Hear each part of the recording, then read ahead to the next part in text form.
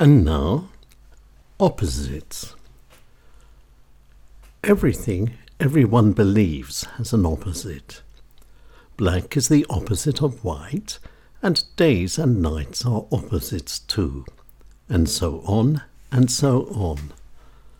But the one thing that nobody knows is that the opposite is true. There are, in fact, no opposites at all. This may come as a very big surprise to you, but it is only a question of logic, or if you prefer, a matter of pure common sense. At first sight, you will want to believe that the opposite of what I'm about to say is the truth. But because there are, as we have already established, no opposites at all, the opposite is, in fact, true. It's all a question of balance. A balance is a very important thing for everybody. It is a thing that everyone needs, and the reason for this is really quite simple.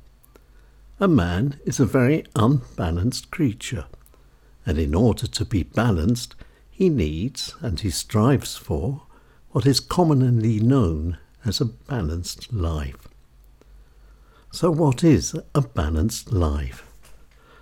A so-called balanced life consists of two basic factors, and everything else depends upon these. The first is the state of waking and sleeping, and the second is working and leisure. These are the states that everyone needs in order to live.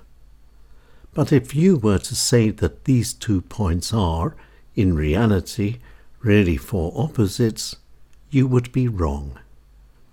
The state of being asleep and the state of being awake are nothing more than simple extensions of themselves. The same rule applies for working and leisure. Working and leisure are no opposites at all. And night isn't the opposite of day. It is the same as day. Night automatically turns into day, and a little later it turns back again into its original state. And the same thing goes for day. Both are exactly the same. The only question being, what turns into what? And what was there to begin with? Black and white are two more very good examples of the non-existence of opposites. Both could be each other. It all depends upon light. A white wall always becomes black when a day reaches its end, and a black wall, if it isn't really black but white, becomes white when it gets light again. Again, both are simply extensions of each other. In fact, black is the colour that every other colour becomes too. Hot and cold are also the same. Cold happens when hot stops existing, and heat starts when cold is heated up. Both, therefore, are the very same thing in a different state. You can prove this by adding cold water to your bath if the water's too hot to begin with. Opposites do not exist. If they were to, they could only happen in the same thing or the same person, and this is totally impossible. You can have a clever man, and you can have a stupid man. They are two different people. A man who is now educated used to be uneducated. Being educated follows being non-educated. No one can be both. So what about men and women? They say that opposites attract. This is not true. It is the thing that people have in common which bring people together. And what happens when a man and a woman become a pair? They become a unit. Not just any sort of normal unit, but two individual halves. two individual halves? No, not at all.